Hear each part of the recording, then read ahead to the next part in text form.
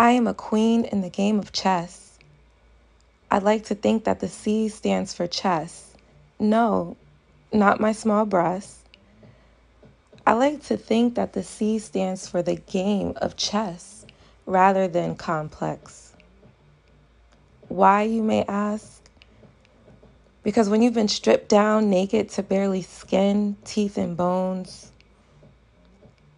you realize that what if we are the monsters now, who once were just children, afraid of the dark? So, I am a queen of this life of chess.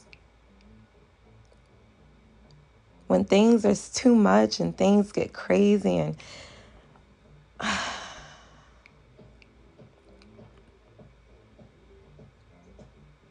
remember your why. And that is what keeps you separate from the rest.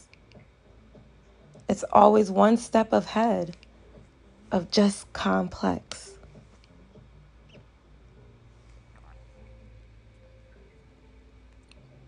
I used to write poetry when I was a kid.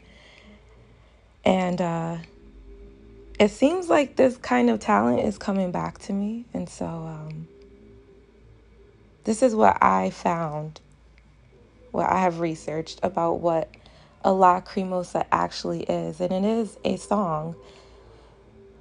But if you dig deeper, it's a Latin word for weeping or being tearful. It's also a name that derives from Our Lady of Sorrows. And if you're Catholic, then you've already understand that this is a title that is given to the Virgin Mary. It is a part of the Roman Catholic Requiem.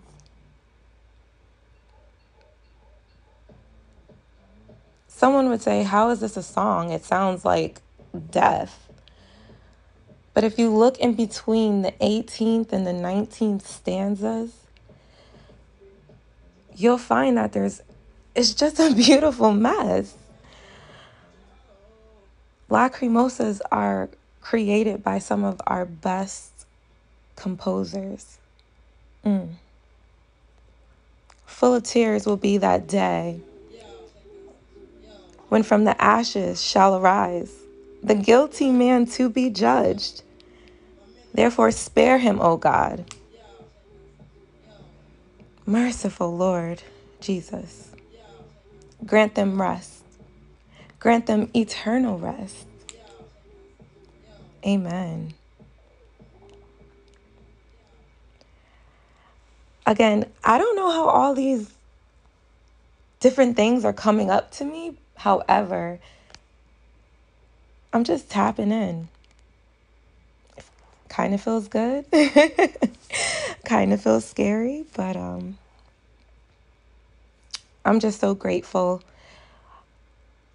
It is very, very eye-opening to just hear and read some of the feedback and love notes and text messages and emails that I have gotten from so many beautiful, beautiful souls that just needed one voice. And so if this is me, I am forever honored, and I am also humbled. More to come. Until then, rest well, queens, and adjust that crown.